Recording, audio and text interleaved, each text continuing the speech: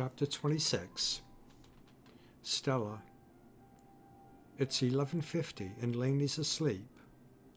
Dee listening, nodding, while scanning the area around the Parkman bandstand, using the filthy energy emanating from the pavilion to stimulate her aggression. Aware of Stella walking to Colonel Kyoto, she pointing to the concrete circle around the target area, he nodding, executing the commands, positioning the soldiers, Stella returning to Dee. "Can he stay with us?" he asks. Dee continuing her scan, saying, "No. He's got to stay with my parents and the Cardinal on the perimeter. Everyone on plan." Again Stella went off to speak with him, staying a couple of minutes, returning, saying to Dee, standing ramrod straight, "Is it okay?" He gave permission to the pool television crew to place 3 remote-operated cameras inside the bandstand area, one on the ceiling and the others on support columns, but he'll have them removed if you want. Well behind the perimeter, a dozen or so crews doing their best to report the scene. Dee still scoping the area while talking. "I saw them. Probably Mike's too." Looking at Stella, "It's okay." Pointing to an 8-foot-tall cylindrical black cloud dead center on the pavilion floor next to the laptop, saying, "What's that?" Stella, "So, 2 pieces. One, he says 5 minutes before we got here, nothing there. An instant later, that," she gesturing to the black cloud. "No one seeing anyone or anything. 2 men got burned while examining it, taken to the hospital. So Kyoto's waiting for you to decide what to do. And the other thing, an intruder, he says." Stella taking Dee's elbow, leading her to the other side of the bandstand, to the stairs where a firing squad stood frozen in the ready position. Stella saying, "At that same moment, he appeared," pointing to the cloud behind them, neither of them looking. "Someone broke through the ranks, sat on the steps, and locked his arms around the railing. They've tried pulling him off, but he's too strong. They can't remove him short of beating or shooting him. So, they have guns." Dee fixed on Stella. "So he says you asked him to come." Colonel Kyoto disregarding directives, joining the 2 girls, they looking up at him. "Me? Let's take a look." Dee, the firing squad, parting as she approached with Stella and Kyoto. "You!" Dee closing to striking distance, looking like she might, thinking, "Of course, who on earth else?" Whispering a shout. "Wanted for questioning and 3 murders, and you show up here? You are certifiable," Dee saying.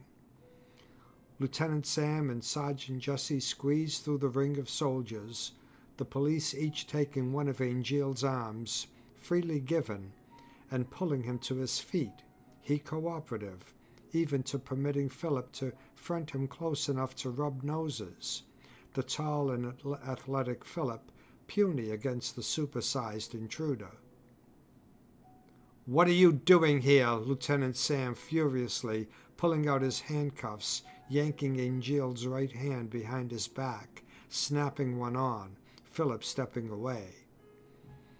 Angel looking past them to Dee. "Do I make you nervous?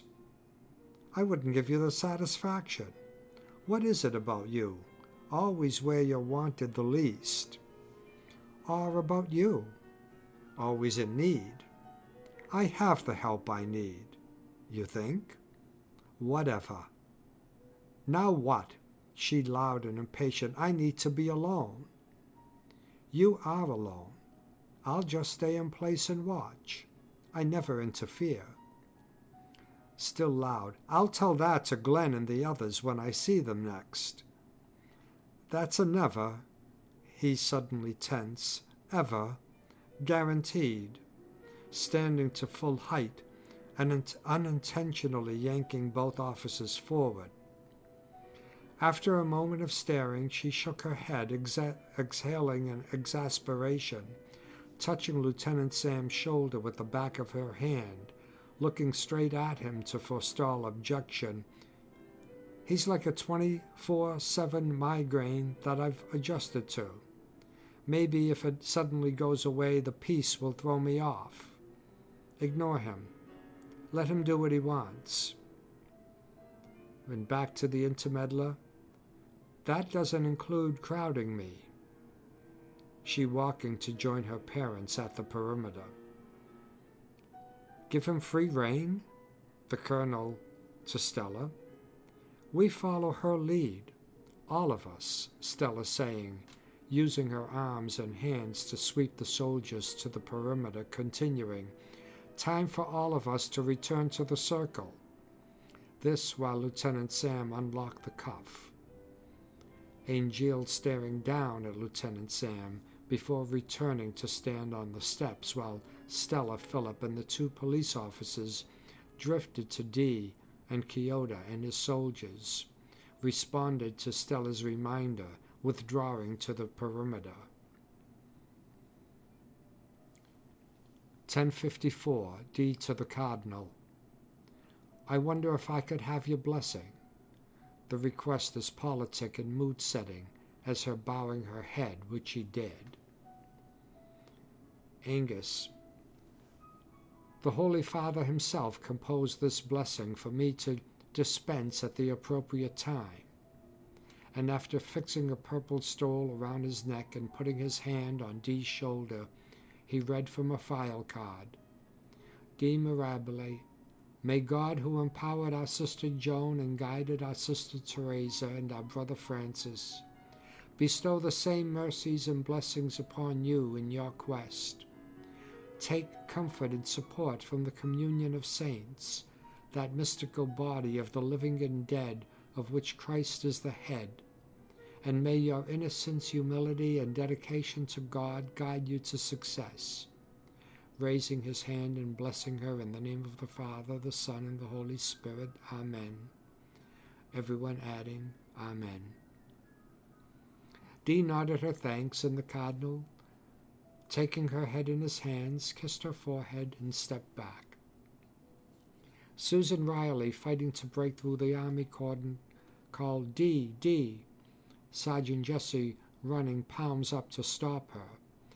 Susan physically brushed her off, almost reaching Dee before Stella chest-bumped her backwards, Susan catching her balance, shouting over Stella's shoulder, The mayor and the whole city's with you, Dee, the whole world, good luck. Dee neither responding nor looking. Sergeant Jesse used both of her hands to grab Susan's arm and return her to the colonel, he holstering his pistol. Sergeant Jesse saying with her mouth and voice, Shoot her if she moves, and with her face, Fucking bitch. Dee embraced each of her crying parents, they both saying, We love you, my dear. Dee, this is not a good night for our happy group. I don't know how this story ends. She's stepping forward again, and arms around both of their necks, in turn kissing each on their wet cheeks. But we've shared a lifetime of joys. I love you both very much. You are the perfect parents. You give me strength. Turning away, leading Philip, Stella, Sergeant Jesse, and Lieutenant Sam to the bandstand, stopping 20 feet from Angel, 20 feet from the stairs up. Stella put her cell away. Laney sleeping, no change. Dee nodded and handed her coat to Stella while looking at the bandstand with the cloud, the tent. Looking at the bandstand. Take this cup, thinking. Where's Judas, thinking. 11:59 p.m. Angeal stepped away at Dee's approach, she ascending without acknowledging his presence, he returning to his post, the fourth step up from the bottom, facing out, arms across his chest. Formidable. At the top of the stairs, Dee paused, taking in the mounted cameras, the deserted street, the rows of soldiers and their vehicles, the scattering of Boston police, her family and friends, her foggy exhales in the stillness. But at midnight exactly, when she stepped onto the bandstand floor, into the black hole of forgetting, she dropped every thought not germane to her mission. She walked past the purple-black cloud, crossing to the laptop, sitting on the top of the cement balustrade, staring down at the screen displaying an orange pentagram enclosing an orange goat's head against a green background, orange letters remotely typing as she watched. WELCOMEDREAMWEAVER. Annoyed, she reached down to the keyboard, one hand entering D. "Well, I surrender," the deep voice coming from the black-purple cloud. D instantly turning, seeing the cloud metamorphose into a supersized Nosferatu, saying, "You've got me on that one. Boing, round one, D. Henceforth, I shall call you by your chosen name. Third one, isn't it, D?" His head bent to avoid bumping the bandstand ceiling. After a pause, D. "Are you looking for me? Who are you?" She bending her head back to look up into his spotlight bright green speckled orange eyes. "Let's not play, D," thrusting his head jeeringly at her. "You know who I am. He who once tried to kill you, my lapse. The moment long since past. You know I won't try that again, the event having turned out very painfully for me. You remember?" "Actually, I don't, but if that event turned out very painfully for you, so will this. Unless you just withdraw now and avoid the pain." Slowly shaking his head, saying, "That was then," furtively glancing at the staircase, D following his eyes to the top of Angeal's black curls, she angrily realizing he had cheated, ascending a couple of steps likely 6 from the bottom. D quickly black-holing her angry reaction to the demon, "Just go." Nothing. So again, "I want you to leave." Hollow even to herself. "Oops, and I'm still here.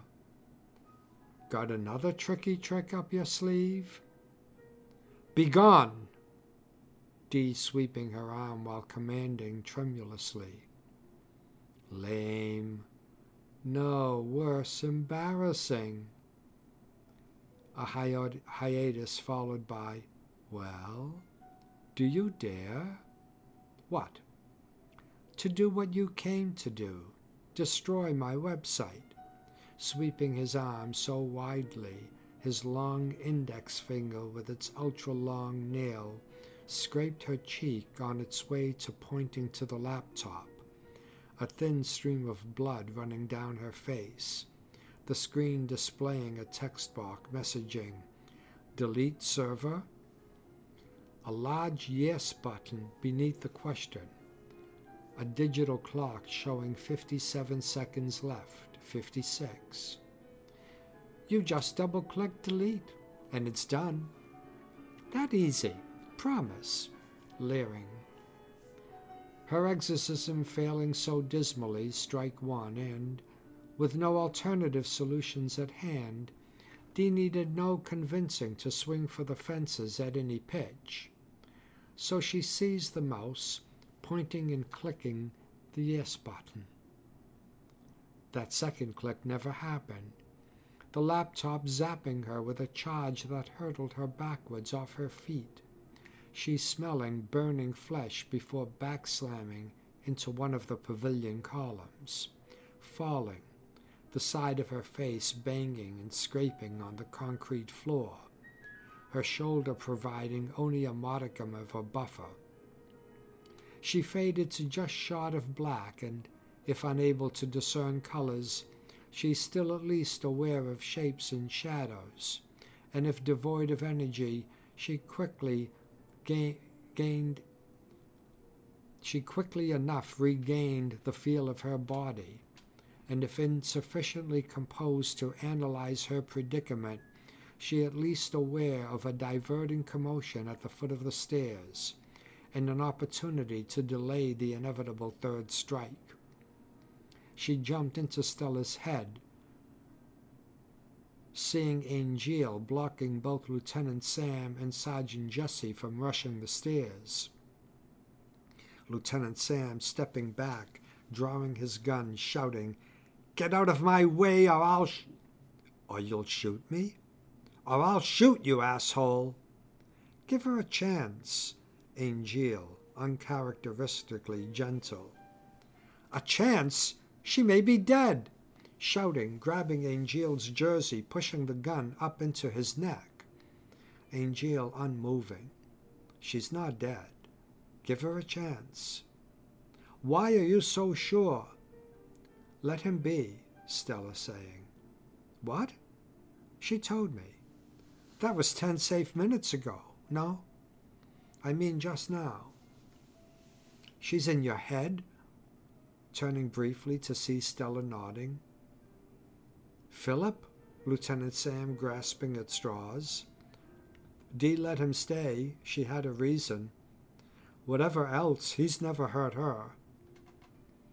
Close to Angel's impassive face, Lieutenant Sam's words shot out with damp gusto while he yanked Angel's shirt collar back and forth with no noticeable movement of either Angel's neck or head. Lieutenant Sam saying, "You know you're a fucking freak."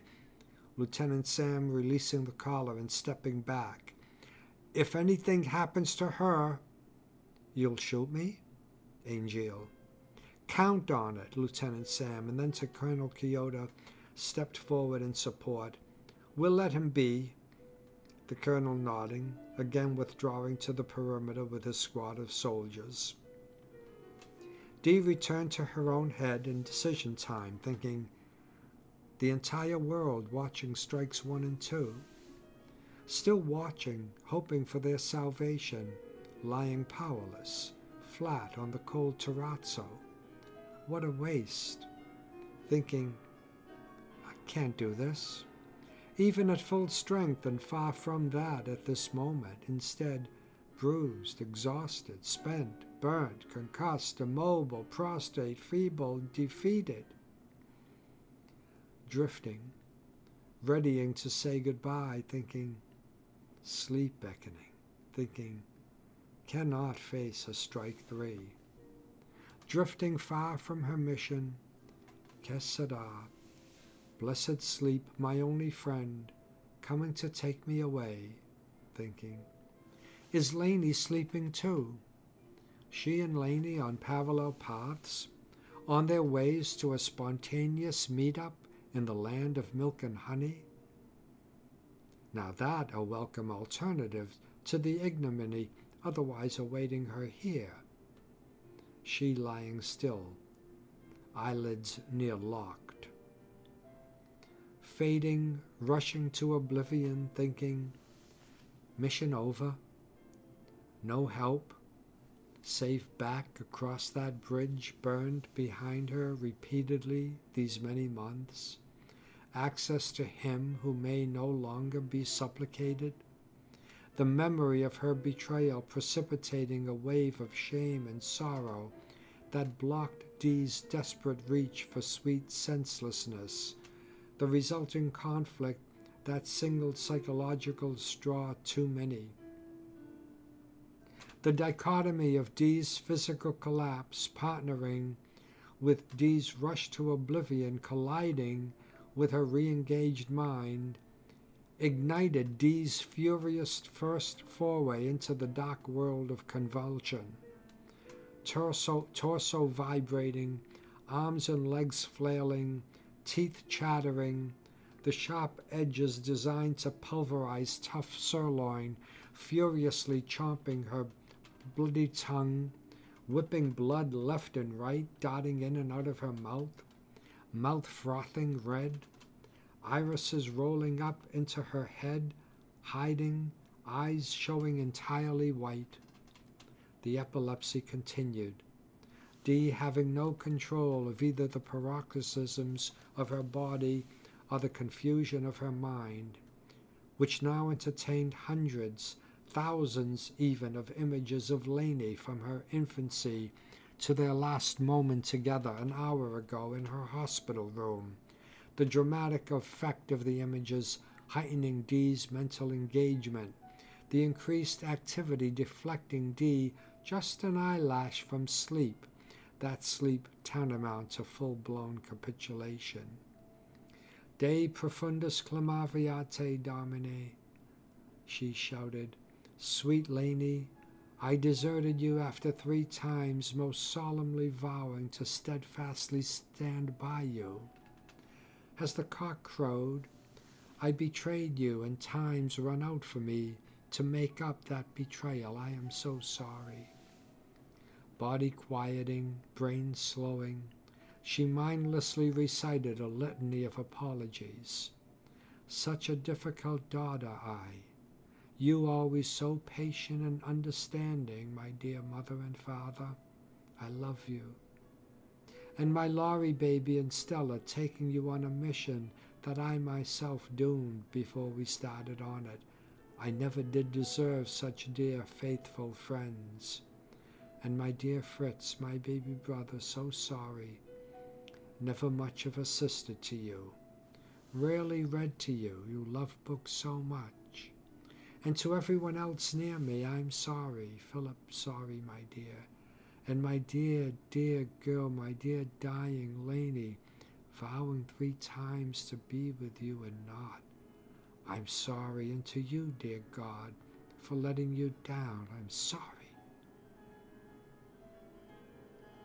And from somewhere or someone out of human experience, softly and gently but irresistibly penetrating both the maelstrom of mankind's near universal degradation and the cacophony of Dee's lamentations, a single clear chime, incongruous, a dark green, dew-laden grass tuft atop a desert dune, a single clear chime, compelling.